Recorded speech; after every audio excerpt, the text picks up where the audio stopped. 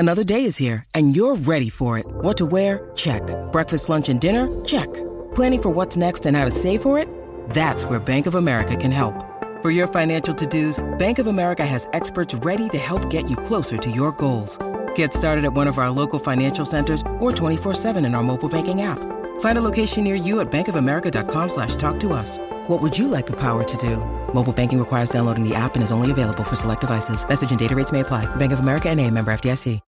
When you need mealtime inspiration, it's worth shopping Kroger, where you'll find over 30,000 mouth-watering choices that excite your inner foodie. And no matter what tasty choice you make, you'll enjoy our everyday low prices, plus extra ways to save, like digital coupons worth over $600 each week. You can also save up to $1 off per gallon at the pump with fuel points. More savings and more inspiring flavors make shopping Kroger worth it every time. Kroger, fresh for everyone. Fuel restrictions apply.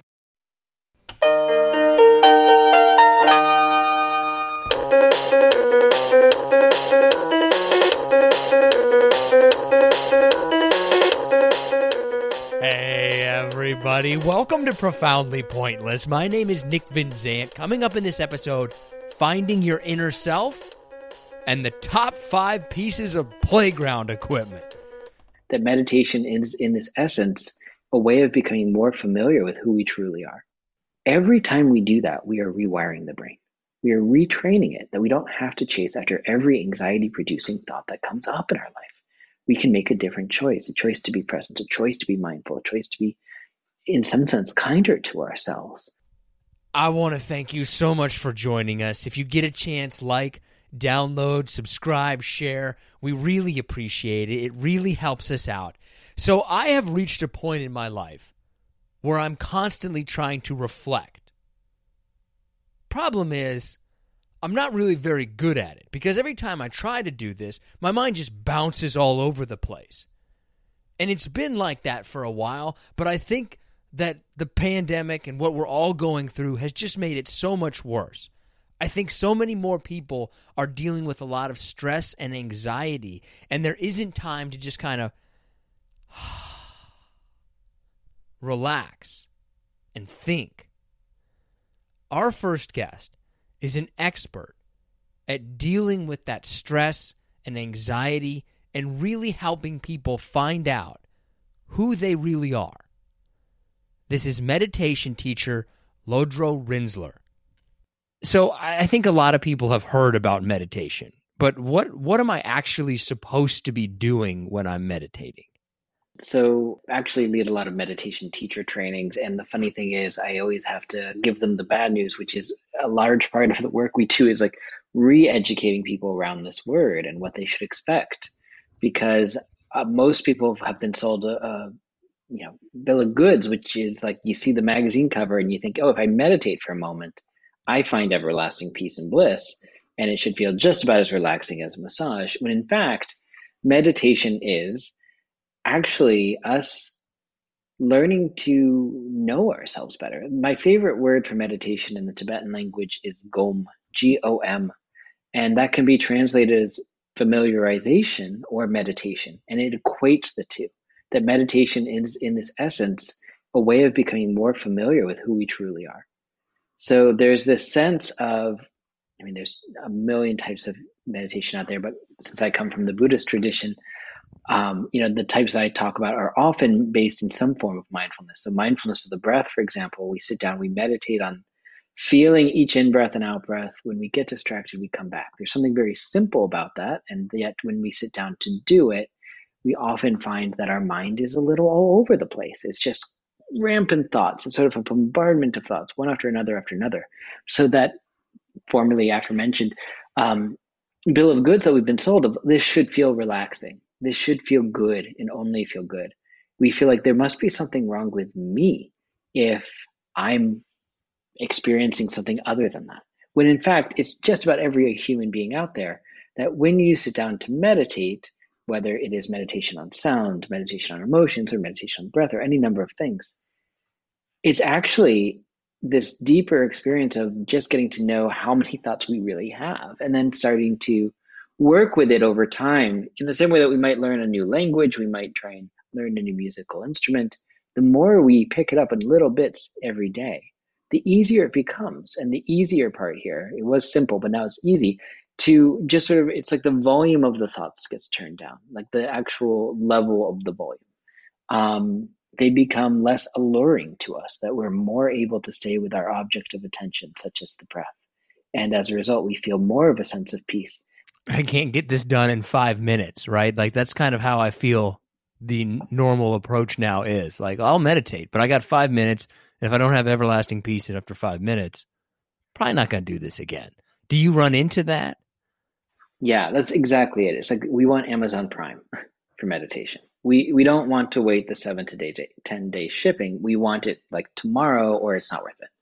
And same thing here. It's like the science, there's so much science these days around meditation. It's like every week there's some new study from some university saying if you meditate just a little bit every day after a period of some weeks, you start to see increased gray matter in the hippocampus in the brain. You see more activity in the ACC of the brain, which translates to we're more productive, we're more efficient, we're more present, we sleep better, it boosts our immune system. We're a minute away from BuzzFeed releasing the 20 sexiest reasons we should be meditating. Like it's really getting up there. But the idea is like in that fine print, there's this marker of, well, you have to do it for a few weeks. You have to do it consistently for a few weeks. You can't just do it once or twice. Can you do meditation without the spiritual / religious aspect of it? Yes, absolutely. So we always hear about these things within religions, like the Buddha wasn't a Buddhist and things like that, right? He was a person.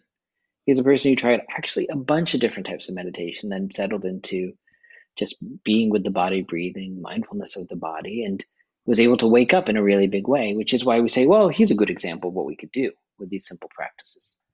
But the idea here is that is not a religious experience. That is not because his words were passed on and we have his advice today, one could call it a religious tradition, but it's not a religion per se, as we might normally think of some of them. But the spirit of it has never been, do these things on this day and then you are good, and if you don't do these things or you do these other things, then you are bad. The core of Buddhism in particular, and I know you're asking about meditation in general, but I'll come back to that. The core of Buddhism in general, in particular, is that we are all inherently wakeful. We're all basically peaceful, basically good as is. That's who we are. And if you, have kids, if you have a nephew, a godchild of some sort, like any sort of kids in your life, you see them come into the world and they aren't sitting around being like, oh my gosh, what's wrong with me? Why am I like this? That's learned behavior. They come in from the sense of, oh, I'm good, I'm whole and complete. And then they get picked on by society and, all of the other influences thereof and start to second guess that.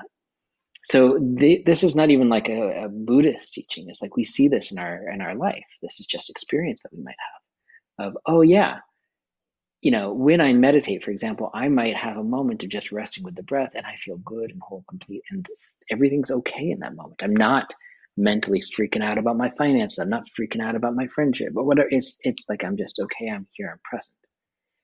And that's not a religious thing. That's a human thing. And that's just something that we can discover for ourselves. I think pretty much any rational person here's what has been said, what you've been saying about meditation. Here's what they have read, right? I think that this is something that everybody would agree. Like, this is a good idea. I should do this. But we just don't. Like, I've done it before. I thought it was fantastic. And I just don't do it. Why do you think that is? How can we change that? I don't think... Do you exercise in some form? I do, yes, in the mornings, yeah. What do you do? Running, basically. Great. So you put on the shoes and you step out and it's super cold in that moment. And in that moment, you don't say, I can't wait to do this. You say, I know I'm going to do this. I know it's going to be uncomfortable. I know it's going to take a minute for me to warm up. I know I'm going to be tired after and I'm going to have to stretch. But I'm doing it because you have your own why, right? Like it may be because I like the way it feels after, because I want to lose weight, because whatever it might be. It's always very personal. But same thing here. I think there's discomfort, and the payoff, if you will, is a little bit less obvious than some other things. Because we could measure, I've been running for 3 months and I lost this many pounds during that time. it's harder for us to be like, oh, I've been meditating for 3 months and I am 10% kinder than I used to be. Right? Like, it's just, how do you measure? Yeah, I'm a there's little sort bit more present with my family than I was before. It's often something that we are sitting out with people and they notice that we're acting differently. They say, what's going on? You say, I don't know. Maybe it's because you've been meditating. It almost gets mirrored back to us. It's so subtle. I don't like refer back to my spreadsheet and say, well, I'm 10% happier today than I was last week. You know, I see what you mean, right? It's not a easily quantifiable metric. Yeah, it would be a lot easier if it was, but the effects are huge, and they are. I mean, I work with people for years at a time, and someone would come to me and say, "Gosh, compared to when we start working together a year ago, I just feel like I'm handling this whole chaotic pandemic, family situation, work issue, whatever it is, so much better than I would have if I hadn't been meditating." Do you think, though, that is from the practice of meditation, or because we know ourselves more and become with our okay thoughts? Like, where do you think that peace kind of comes from? With this bombardment of thoughts, most people don't realize that they walk around with this little inner narrator, I guess, that just constantly chattering away, saying like, okay, after this, I'm going to go do that. And then after this thing, I've got that meeting, and what's going on with that person, right? I need to talk to them about this. And it's just constant like chatter. And we're listening to our own inner radio station there. And sometimes that radio station is actually quite cruel. Sometimes the radio station is self-aggressive. Why did you say that? You should have prepared for this, you jerk. Why are you like this? And meditation, to some degree, is like turning the dial down and either not listening to it or not, like, it sort of becomes background noise and we're more present. Often in meditation, I was talking to a friend of mine who's a colleague earlier, Susan Piver. She's written many books on meditation as well. And my favorite definition of meditation comes from her, which is substituting your discursive thinking for another object of your attention. So the conscious act of saying, I'm going to stop focusing my attention on that inner narrator, that radio, and focus it on something else, is radically shifting the way, like, it's just rerouting the whole operating system. Here, I'm saying, no, this is not what I'm doing right now. I acknowledge the thought. I come back to the breath. Maybe that same thought comes up again. Oh, nope, I'm acknowledging it. I'm coming back to the breath. Every time we do that, we are rewiring the brain. We are retraining it that we don't have to chase after every anxiety-producing thought that comes up in our life. We can make a different choice, a choice to be present, a choice to be mindful, a choice to be, in some sense, kinder to ourselves. And that's really good training for the rest of our life, so that we can learn to be present in every other waking hour. We can be present with our tea, we can be present with our spouse, we can be present with a good meal, and actually start to enjoy it more. How often do you generally recommend, like, somebody should do this often, this long? It sometimes varies, but I would say for many people, I would recommend something along the lines of like 10 minutes a day and trying to make it a daily practice. Now, I also acknowledge that most people have like their 9 to 5 or some version. They're up Monday to Friday, and then the weekends are a little different. And so it's sort of hard to get into a real rhythm because there's sort of two cycles. There's the A cycle of like my workday schedule, and then my B cycle, the weekend cycle. So if a daily practice ended up becoming 5 days a week, for example, because we get thrown off here and there, I don't think that's the end of the world. But I do think starting at that 10-minute mark is really powerful because, quite frankly, we all do have 10 minutes a day. I work with all sorts of people who are, hold really rigorous jobs, people who have kids and their kids are sitting on their lap while they meditate. Like, people make it work, which is, it's beautiful to see. But 10 minutes, we all can do it somewhere in there. It's interesting, right? Like, sometimes your brain gets so tired that I feel like I've been doing all this stuff all day. I don't have time to think anymore, right? Like, can you just meditate just sitting on the couch? You can. I mean, I often think it's a great thing to sort of have an established corner or an established chair or something that says, that's where I go to meditate. Something that magnetizes and says, that's where I go to do the thing. Absolutely. I think that could be really helpful. And again, it doesn't have to be elaborate. It could be a meditation cushion. We could mark the space with an incense burner, a candle, an image of someone we admire, a statue, any number of things. but something that's like, oh yeah, that's where I get to meditate. That can be really helpful in setting up a practice. But to answer the question more directly, because I've been all over, there's like always the simple answer, then there's the elaborate No, I answer know that what you're you mean. I know what you inspiring. mean. But yes, you could absolutely meditate on the couch. And, I often do, like I finish the morning coffee or tea and I say, okay, I've got some time, and I just sort of settle in and I just practice there. But I think it gets a little chaotic if, for example, we do have kids and they're running around and they want to play with us or whatever our version may be. You mentioned you've been teaching for a long time. What generally do you find holds people back? Self-doubt is probably a good one. I mean, not a good one, but it's a big one that many of us struggle with. That there is some sense of disheartenment once we get going. Like, as I mentioned before, something must be wrong with me if I still have thoughts. I thought I should be able to sit down, maybe even press something behind the ear, and then all of a sudden, like the mind shuts off, like a computer shutting down or something, and I should just be without thoughts. And because I'm sitting here and everyone else looks so still, they must be completely absorbed in the breath, and I'm sitting here freaking out about it because I'm not very good at it, and they get very disheartened very quickly. Or they do it a few times because they actually listen to a conversation like ours and they're like, all right, I'll give it 2 weeks, I'll try it. And then 2 weeks roll around and they're like, but I'm still myself. Like there's some sense of like deep self-aggression for so many of us. And the sense of doubt that I'm talking about, it's not like a doubt like, oh, I doubt I look good in orange. It's a sense of this insidious, I mentioned the inner narrator before. My friend and a co-author of one of my books, How to Love Yourself and Sometimes Other People, Megan Watterson, she has a great phrase in there, which is our inner bitch radio. It's that little voice. It's like, oh my God, you little jerk. Why are you like this?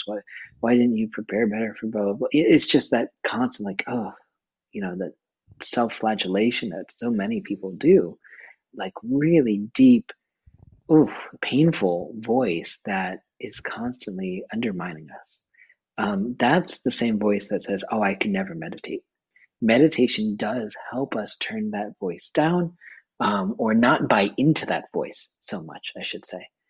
But we sort of have to do a little bit of it to get there. And so it's, the thing that holds us back from a consistent practice is also the thing that we learn to work with once we've started a practice, which is why it's actually really helpful to come full circle to work with a meditation teacher on a regular basis, to have someone that you either connect with in classes or one-on-one or any number of things that might establish a relationship so that when these sorts of thoughts come up or when we get disheartened and say, I want to leave the practice and I don't want to do it anymore, that we could come back to some sense of support. And I feel like it's not like we need to find, the wise person on the top of the mountain. We just need to find someone who's a little bit ahead of us on the path and who's been doing it for a little bit longer so that they can be like, yeah, I've been there. I know exactly what that's like. And here's how I worked with it. Are you ready for some harder / listener submitted questions? Sure. What if I meditate and I just find out that my life kind of sucks and I don't want to meditate anymore? What should I do? Yeah, it's a great question. So, I mean, if you find out that your life sucks, then you probably want to make some changes in your life. So if we talk about becoming familiar with, we go back to that phrase from however long ago, the sense of, okay, I'm getting familiar with what's going on with me. A natural discernment starts to arise out of our meditation. What aspects of my life do I want to cultivate more of? Which ones might I want to cut out or, at least cut down on? So if we're saying, oh my gosh, that friend, they're such a jerk, and we come back to the breath. Oh, this other friend, what a jerk. I come back to the breath. At some point in my, weeks of meditation, I might say, maybe I don't want to spend as much time as I do with those people. It doesn't feel good to me, right? It's like, even for the most dense of us, such as myself, we start to say, oh, that's a choice I can make in my life. I can make a better choice. So if we start to realize that some parts of our life are not so great, then we say, okay, good. Now I have that information. Where do I want to direct my time and energy? And we can actually make good changes in our life. So I think that would be great if you discovered, here are some aspects of my life that I really don't like, and here are some ones I really do want to spend more time on. Turns out that I've got, this group of friends that really inspire me, and I always feel like I have meaningful conversations with them. Maybe I spend more time with them. It can go both ways. This person says, I try to meditate, but I just fall asleep. Is that bad, or is that okay? I always joke that there's an ancient Buddhist remedy for anyone who finds themselves consistently falling asleep in meditation. And it's really easy. And that remedy is to get more sleep. Um, I'm kicking a dead horse here, but like if that's what you discover in meditation, that's what you learn about yourself. Yeah, that's good information for you to have because probably you are exhausted and you don't you're like probably not taking great care of the body. And maybe you do need to get more sleep, or maybe you need to prioritize rest in other ways as well. Like actually, taking long walks and not always being on screens or whatever it is for you that might feel more relaxing. So that when we do go to bed, we have deep sleep. And I'm finding that's actually a really big issue for many people in the pandemic. They're having trouble with sleep.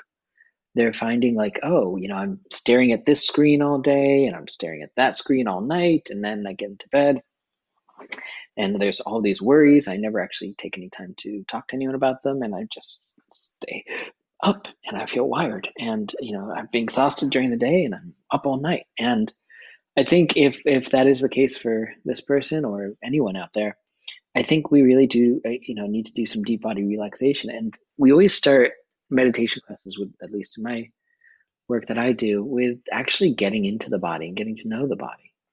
When we get in bed, that's time that we might want to sleep. When we meditate, that's actually time that we're trying to be wakeful. That's the time that we might move into a sense of relaxation where we are present and relaxed.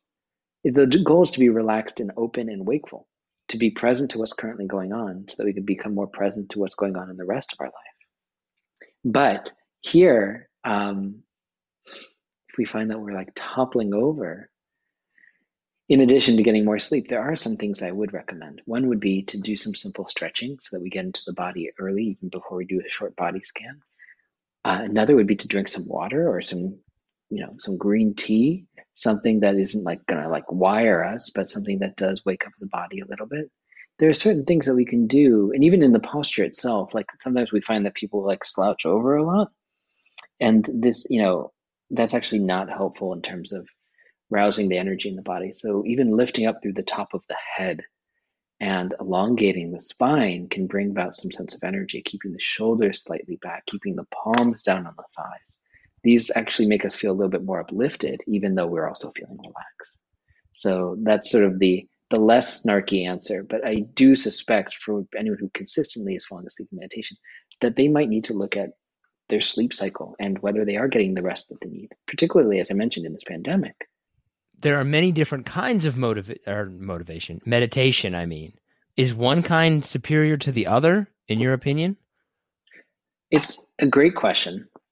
And I'm going to be diplomatic. I mean, obviously, I've got a preference, right? I come from a Buddhist tradition, so I'm going to be like, everyone should be doing mindfulness. Mindfulness of the breath is a great place to start. Part of that is because it is so easy, so simple, the technique, right? We take an uplifted and relaxed posture. We connect to the body breathing. When we get distracted, we come back to the breath. Those are the 3 steps. You just learned them. Congratulations, you can go meditate, which is a little bit different than some other traditions where we might need to go through a weekend retreat to receive a mantra, which is, a particular phrase that we would repeat, or we need to create a particular situation that we're listening to pleasant sounds, or we, focus on emotions, and emotions are often very ephemeral and very difficult to focus on for somebody who's brand new to it, and so on and so forth. So I have a preference, but at the same time, it's a little bit like asking a guitar player, what's the best musical instrument out there? The guitar player is probably going to say guitar. Same thing. What inspired you to write your new book, Take Back Your Mind? Yeah, so the new book, Take Back Your Mind, Buddhist Advice for Anxious Times. And it's, the short answer is anxious times. It's like the last part of the title, right? Right. That we live in these ridiculous anxious times. Now, I grew up with anxiety, even though I started meditating when I was 6. But like this was, there was a lot of issues that came up over my life, different forms of anxiety that arose, deep losses in my life that, really pulled the rug out from under me. And even though I was a meditator and even a meditation teacher, I realized that I needed to also work with my mind in all the post-meditation hours to actually start to rewire around anxiety, rewire around my response to it and the ways that I would hold myself in pain. And the more I started doing that work, the more I started noticing how many other people around me were also struggling in the same way. And this is a lot of what we work with in meditation, which is getting comfortable with not knowing and uncertainty and discomfort. And like for the first, not the first time, but for maybe the first time in my life, it's not personal anxiety of like, oh, here's what I'm going through, or even interpersonal, like you and your friend are having an issue. It's societal anxiety. Like there's, even though we live in different places, the idea of, when I say lockdown, someone, living in Australia understands what I mean. And we're at a time where I just feel like anxiety is reaching all-time high, and yet no one's talking about it. It's like this, I hate when people are like, well, the second pandemic is blank, but it is like, it's something that so many of us are suffering from. Final question. What is the best advice you've ever given somebody? What is the best advice you've ever received? Gosh, what an interesting question. I don't know if I've ever given really good advice. For all of my, I don't mean to be self-deprecating here, but for all of my years of teaching meditation, all I do is essentially share what I've learned from teachers who were generous and taught me. So it's not like I came up with any of it. Whatever I share with people, it's something that actually comes from centuries and centuries of people who, I learned with someone who currently is alive, and who learned with someone, and they learned with someone, and they learned with someone, all the way back for thousands of years. So I feel like a lot of the advice I give, I'll just say maybe more recently around the book of and anxiety, is to realize that we could actually make a choice around anxiety and working with our mind, that we don't have to live in an anxious state. There's an analogy in Buddhism that you're in the woods and out of nowhere an arrow comes and hits you in the arm. And the thing we ought to do probably is to take that arrow out and tend to our healing. And yet many of us in that moment, when we feel wounded, when we feel like, oh, there's pain or stress or anxiety in our stress in our life, we say, you know what? This is so typical. Like, this is such a thing that would happen to me on a day like today. No one else gets hit in the arm by arrows. It's just me. Like, this is, such a thing. I bet this was, who shot me? I bet it was that person who I don't like. This is so typical of them. And we just keep telling ourselves story upon story upon story. And that is holding us in that state of pain. And that is known as the second arrow. So this is the 2-arrow analogy. First arrow, there's pain that comes up as part of life. There are stressful situations that happen to all of us. The second arrow is the stories that we then tell ourselves to reify that state of pain, to hold ourselves in that state of stress. And so I suppose the quote unquote best advice that I might be able to give around this particular book is, we don't have to do the second arrow, that we don't have to hold ourselves in that state of, well, what if this happens? What if that happens? We can actually retrain the mind to do something else, to actually become more present. So that's the advice. And then the best advice that I have ever received. Oh, it's such a good question. I wish I could give a more thoughtful answer and give you the actual best advice. But the answer that comes to my mind, the first one that pops up of good advice that I have received, was my last book was on the topic of heartbreak. It was called Love Hurts, Buddhist Advice for the Heartbroken. And I get more emails about that book than any other book, maybe not surprisingly, because that's another thing where people really feel like no one knows my pain. No one's ever been through this before. And then they pick up a book like that and they're like, oh, this person sort of highlighting all the things that happen when I have a broken heart. So it's very sweet actually to be in touch with readers about these books. I enjoy that tremendously. But in that, there's a lot of stories of my own heartbreak and the learning and unlearning that I had to do, particularly in my 20s. And there is a moment where everything really fell apart for me, that I had lost my job, my best friend died, and my fiance had broken up with me. And I called a friend who coincidentally just had a baby yesterday. And I said to him, Brett, I need you to tell me that I'm going to love again, because I actually don't believe that's going to happen. I think this was it. And he said, listen, I know that you will love again because that's in your nature. That's who you are.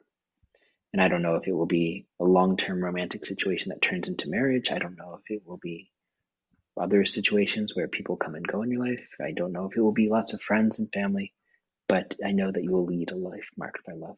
And that was so meaningful to me at that moment, in that deep like state of despair.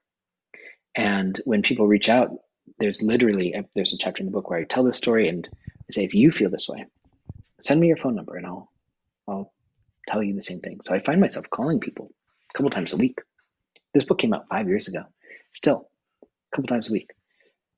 Except for the people internationally who I'm like, I'm sorry, but I'm just going to email you back if that's okay.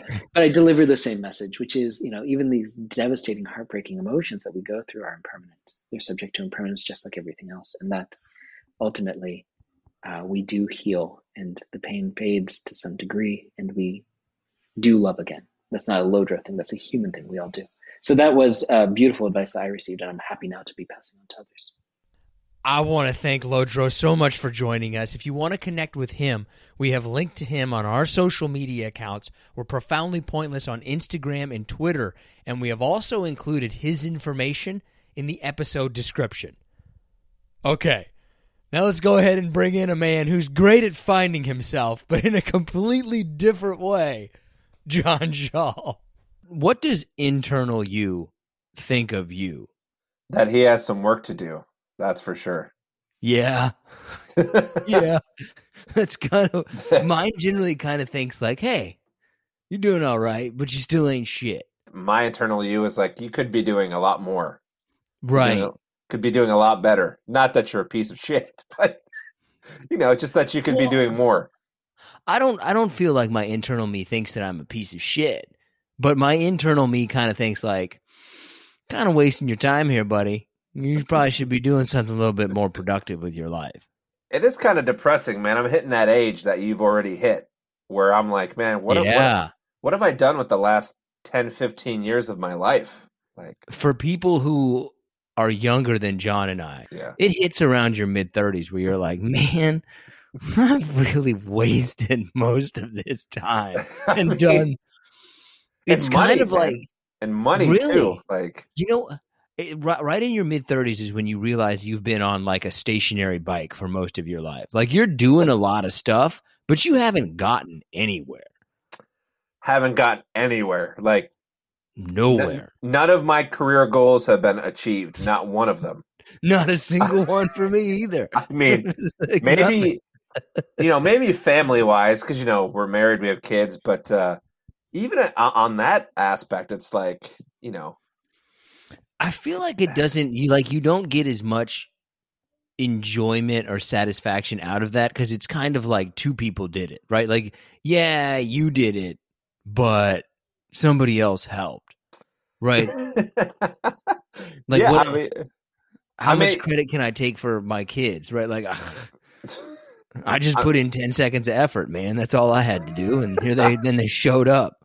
I'm not even sure that mine are mine, so maybe I didn't put any effort. I don't know. Do you think your kids will be better off if they're not actually your kids? Oh man, my youngest looks just like me, and she's a girl.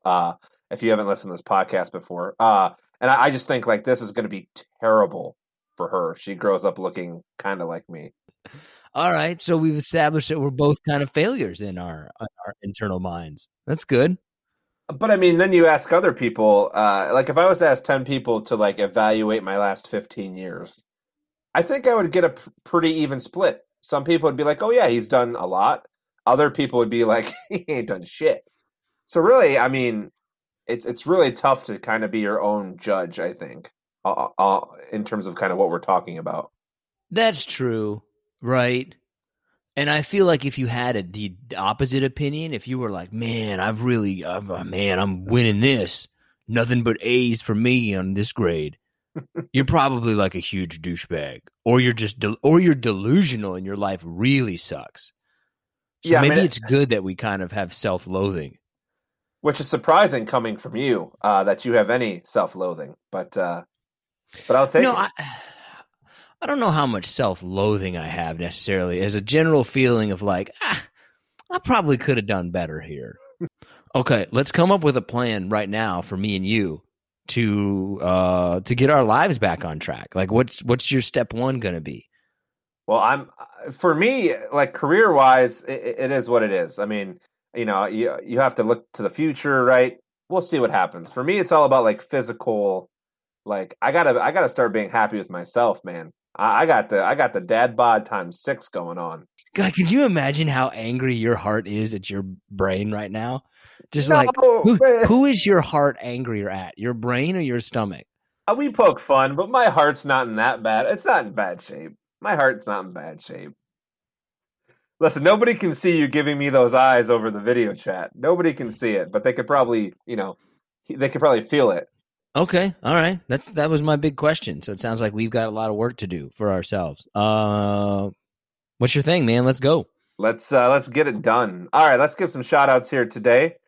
We're gonna start on the. Do you have a giant pimple on your nose? I do, yes. Dang, dude, that's a big one. Oh, you've been picking at it too. I have another one down here. I have another one up there. Man, I broke out this week. I don't know what's going on. You're not a pimply guy either. Are not. I've never really been a pimply guy either, necessarily. I don't know what's spurring this question, but I actually have really nice skin. I'd like to think for a man. Okay, all right. I mean, those 3 giant pimples on your face would. Oh shit! There's another one right there. Dude, you got another one. God dang it! See, dude. that's how. What's your strategy now? Did you pick it? Did you pop it, or did you try to like scratch it out of there? Yeah, I'm a scratcher for sure. Like I just take my fingernail and I just. Really? That's a terrible way to do that. I don't pop, man. Popping is gross. If I can just scratch it off and like just whatever, like take it off and just throw it away or whatever. I don't want to pop it and have the pus come out and then blood. Like fuck that. You're just scratching it off of your face? Yeah.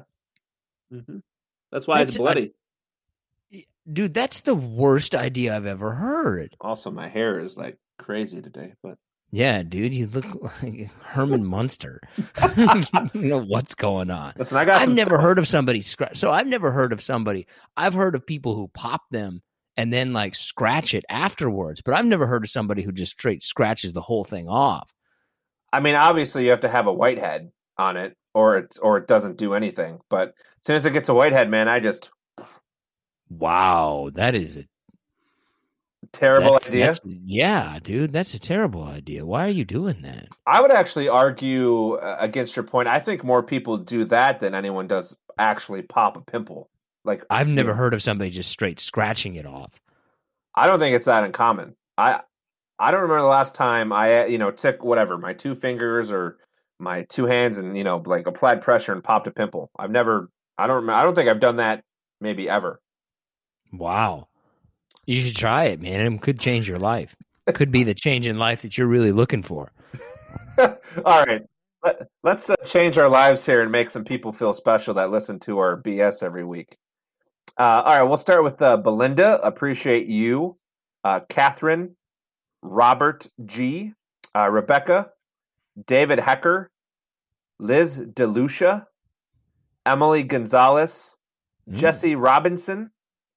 Calder Harvey, and Jerry Schumann, a.k.a. JerBear831. You guys, you gals and ladies get the shout-outs this week, so okay. Hooray to you. What was his name, JerBear? Yeah, JerBear831. Okay. Okay. What do you think do you think that he was born? What month is 8? August? August, You think he was born August 31st? That would probably be my guess, my main guess. Sure. He's throwing out his birthday on there, man. That's not a good look, buddy. That's not good. You're fine, Jared Bear, and we appreciate you checking us out. Jared Bear better have some password protect, is all I'm saying. All right, what from your lovely wife, what are you more likely to get in trouble over? Missing a birthday or missing an anniversary? Oh, I can't miss an anniversary because it's basically no, I shouldn't say. Well, speaking of password protections, I can't miss an anniversary because it's basically in some way related to all of the passwords or locks on my door. So it's pretty hard for me to forget that. Okay. Funny enough, our one of our anniversaries is our main password as well, so I don't think it's that uncommon. No, it's probably a lot of people, which is probably a good way to break into people's houses. Like, what's their anniversary? because everybody shares that all over the place. God, if I was like an identity theft criminal, oh my God, that'd be the easiest way to do it, right? You could just hack into anything with that stuff. Well, I'm sure they have thought of that, but if they haven't, you just provided the open door, that's for sure. I'm sure they've probably figured it out, right? Yeah. Like pretty much everybody's password is simple in one way or another, because otherwise we couldn't remember the damn things. It'd be too difficult. Everybody's been hacked, so I mean, every method has been used, I'm sure. Also, I don't forget my wife's birthday, not because I remember her birthday, but because I remember my dog's birthday, which is next to my wife's birthday. So every time I'm like, oh, Puka's birthday's coming up. It's going to be awesome. She's going to be this old. I'm like, oh, crap. It's my wife's birthday, too. So I remember my wife's birthday because of my dog. Wow. I assume she's not within earshot of what you just said. No, she's getting her hair done, I think. Oh, well, you're a good guy there staying with the kids. All right.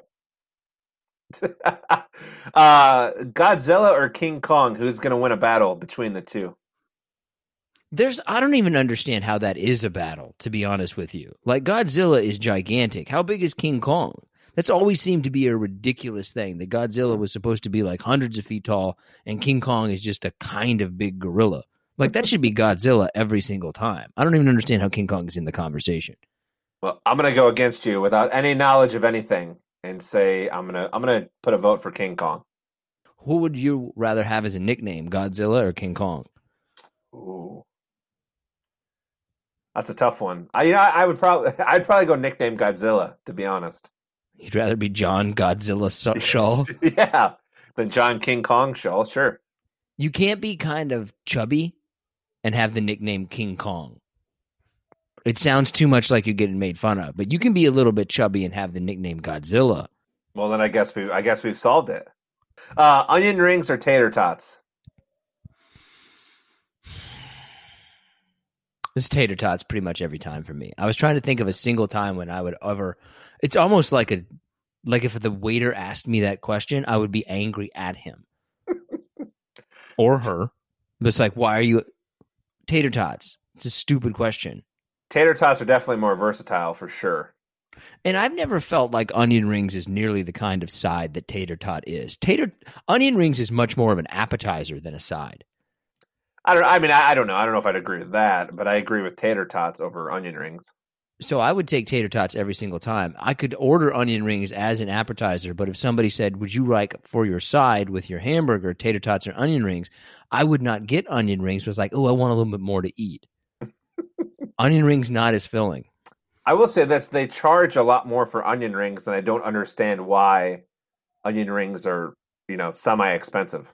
You would think that tater tots would be more expensive. Sure. Because you can get a lot of rings out of an onion, I would assume. And onions aren't expensive. Nope. That's like what we do every week on the podcast here. We just peel, a layer off the onion. I like the effort. I mean, it wasn't there, but you put a good effort out there. Okay, all right. You got anything else? No, man. I'm interested to see. Oh, I know what it is. It's the first episode of the month. What's the candle of the month? So let's see. So I just minutes before I logged on to film this with you, I just lit a not in this room, so I can't get it, but it's an apple cider vinegar candle. Why do you have vinegar? No one likes the smell of vinegar. Like you walk into a house and you want it to smell like vinegar. It's quite potent, but it's good. It's like even though it's 60 degrees here in Michigan today, it's like it's like a good aroma for like the cold weather going into the warmer weather, Okay. Fall into winter, spring into summer, or whatever, winter into spring.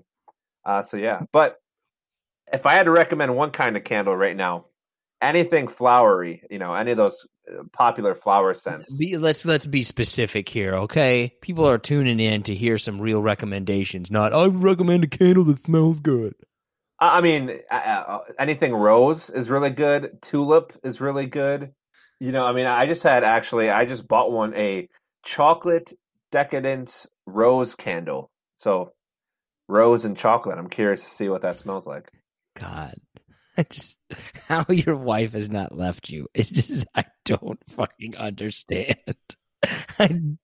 My internal me is telling me I probably shouldn't have just said that out loud. No, about your chocolate internal rose? No, my chocolate decadent rose candle, man. It's awesome. What's your lighting method of choice? Do you ever use matches or do you go with that thingy? No, you always go matches. I don't use for what you're talking. I guess it's what, just like an automatic lighter or whatever, or just You have actual matches around? I do. Yep. You might be then the best person that I know at striking a match. Like if we had one match, if we were stranded in the wilderness and we had one match to start a fire, I would hand it to you. No, I wouldn't want that. One match to start a fire? You've got lots of practice, though. A lot of people don't have a lot of practice striking matches. It requires a certain bit of coordination. I guess I never. I mean, we're old enough to come from that generation, though. Like striking a match is not. It's not like ancient, right? Like I've done it. I've done it probably millions. No, not millions. Hundreds of thousands of times. I wouldn't be shocked if people under the age of 20 don't know how to strike a match, or don't know, but have not done it. I would go as far as saying they wouldn't know how for the first couple times.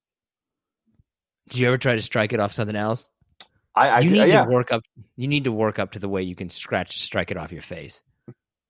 If you walked into a room, struck a match off your face, and lit a candle, I'd be fucking impressed. I mean, I'd have to fucking grow my. It's all the. I've actually looked this up. It's all how you do your facial hair. If it's really stubby, if you can get that friction. Wait, you've looked up specifically how to strike a match off your face? I mean, it's not. It probably was part of another search I was doing, and it just came up, and I read about it. You look this up. How to strike matches off your face? Well, off anything, I was just curious. Okay, I mean that wouldn't be tops on my Google search list. I mean, that's probably one of the coolest things that somebody could do where you're just being like, man, that dude's a badass. It's right? Kind of like the people who can take bites out of beer cans, like the aluminum beer cans. They just take a chunk out of it. I've always been impressed with that. I would be much more impressed with striking a match off your face than biting out of a beer can.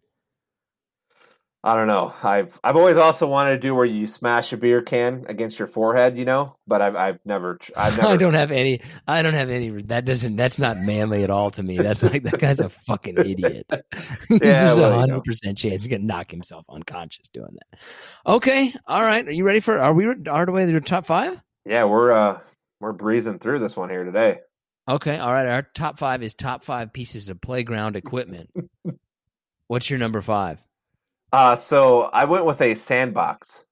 I don't consider that to be a piece of playground equipment. I consider that to be at the playground, but I don't really feel like that's a piece of playground equipment. It's more of a playground feature. I mean, do you want me to substitute it?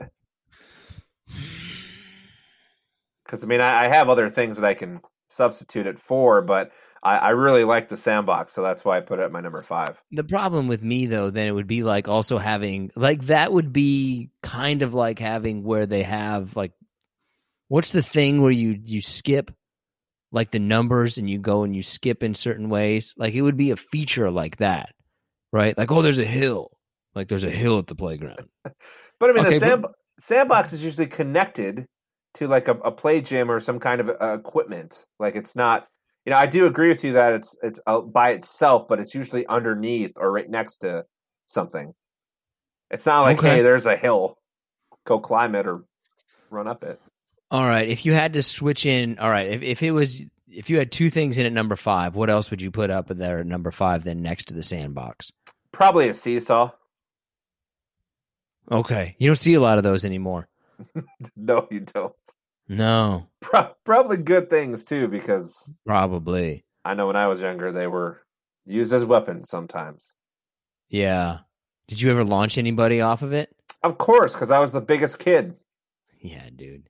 Here comes John Godzilla's Joel out to the playground. Seesaw.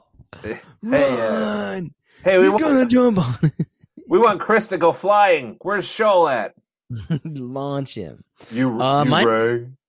My number 5 is monkey bars, man. Okay, it's kind of too low for monkey bars, man. I don't know. That's like a staple. Yeah, but it's not necessarily fun. Like, is it that fun to just swing around?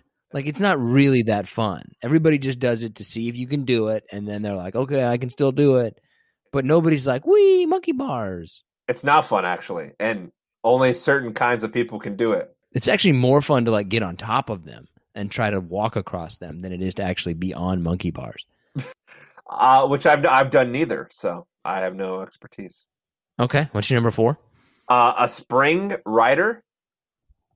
Oh, that little thing that you get on and like go back and forth really fast that you always feel like if you get on it as an adult that this thing's going to launch you into the stratosphere if you fuck it up. Yeah, yep. Okay. Those are I awesome. could see that. It's honorable mention. It's honorable mention for me.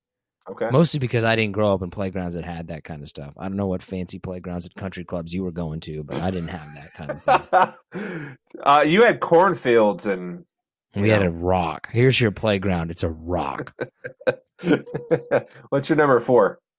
Anything climbing related, right? They've got too many different options, I think, to kind of spread it out. But like they got like the little rock wall climbing thing. They've got the little net climbing thing. Some of them used to have tires. Any kind of climbing apparatus on the playground itself. Yeah, that's fair, I think. I don't know if I would stick everything into just a general classification, but you're going to split it out though. But I don't feel like there's too many variables because a lot of them, some of them have those ladders that like go into you, but it's all kind of the same thing. It's a climbing related thing for sure.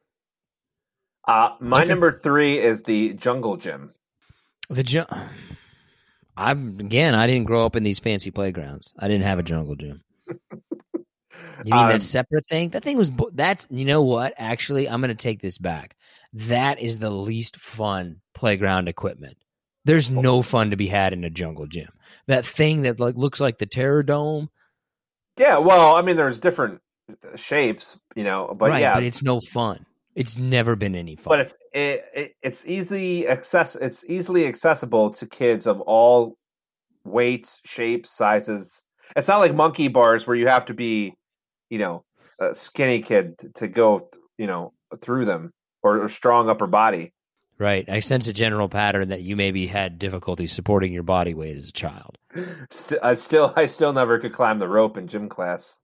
There's John. He's still trying to climb the rope, coach. It's not gonna happen for him.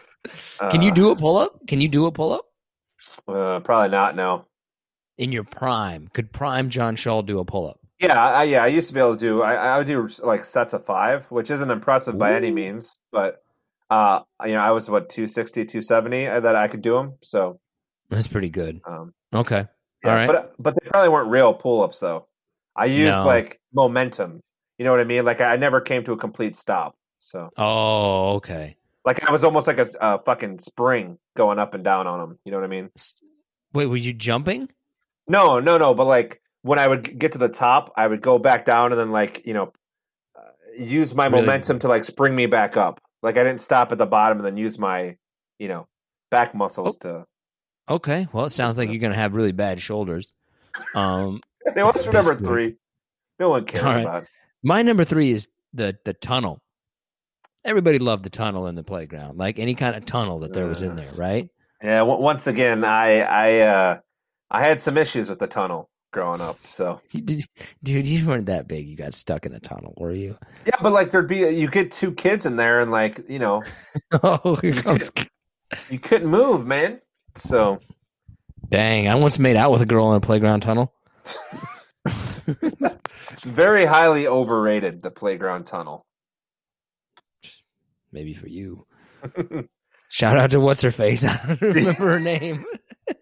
It happens. It happens. Okay, what's your number 2? I think that 2 and 1 are probably should be pretty universal, honestly. Yeah. So my number 2 is the swing. Yeah, that's my number 2 too. Is swing. And then the number 1 is the slide. It has to be. I don't know what else even rivals the slide in terms of a playground. But what kind of slide? Well, now look, I generally, right? Like if I'm going to slide up and down on something, I want it to be long and straight. And it's also got to be hard. If I'm going to slide up and down on something, it needs to be long, straight, and hard. I agree. I'm more of a fan of the curvy slides, like the Right? hard, You like a like little give. yeah, I like the ones that kind of they have a nice curve to them. They can get you at different angles. You're looking at better angles, huh? Yeah, it's all about the angles. I mean, You got to be wined and dined. You're not just going to go straight to it.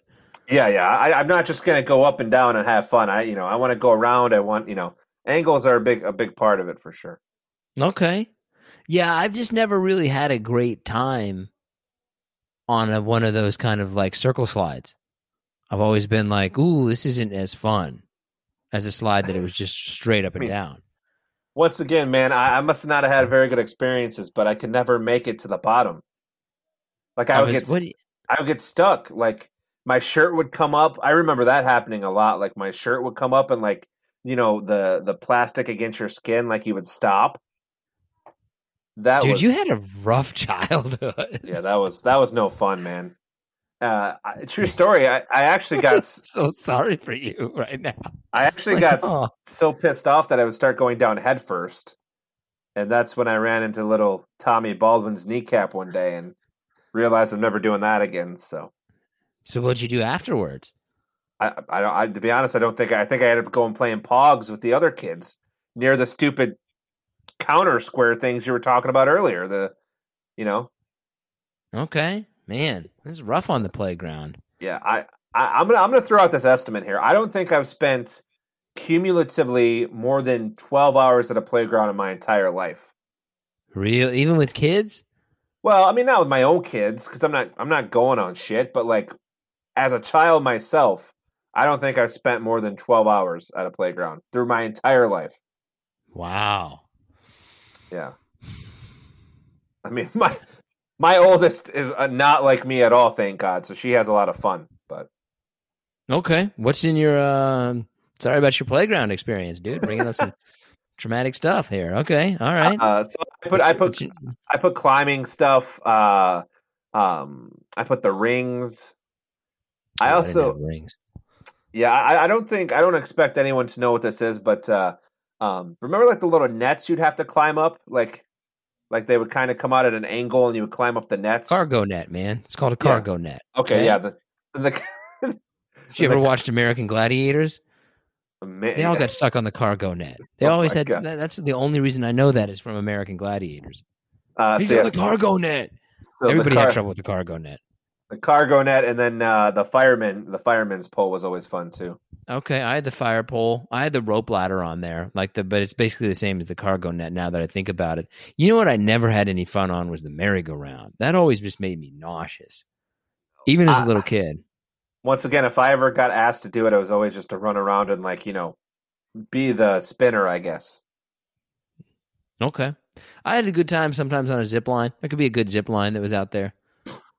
I ain't getting my fat ass on a zip line. Dang, dude, it's hard to be a big kid, huh? I mean, it really is. I kind of feel bad for all those kids. I mean, it's not fun, man. They don't really make playgrounds for bigger people, for bigger kids. You know what, dude? If this podcast ever takes off and we make a lot of money, we're gonna get a big kids playground, special big kids playground in every city. Well, just 2 cities, Seattle and Detroit. Yeah, that's big kids playground, plus size. That's a lot of money. I don't think we'll ever make that much money if we ever do. No, maybe we'll just get like one big slide. Okay, that's going to go ahead and do it for this episode of Profoundly Pointless. You can't beat the slide. You just can't. And right next to that is the swings. But after that, I think there is some interpretation as to what the best playground equipment is. Like, I'll hear your debate on the numbers 3, 4, and 5. But if you're trying to say that something else is going to get into the top 2, I can't help you. You could help us out, though, by liking, downloading, subscribing, or sharing if you get a chance. Seeking the truth never gets old. Introducing June's Journey, the free-to-play mobile game that will immerse you in a thrilling murder mystery. Join June Parker as she uncovers hidden objects and clues to solve her sister's death in a beautifully illustrated world set in the Roaring 20s. With new chapters added every week, the excitement never ends. Download June's Journey now on your Android or iOS device, or play on PC through Facebook Games.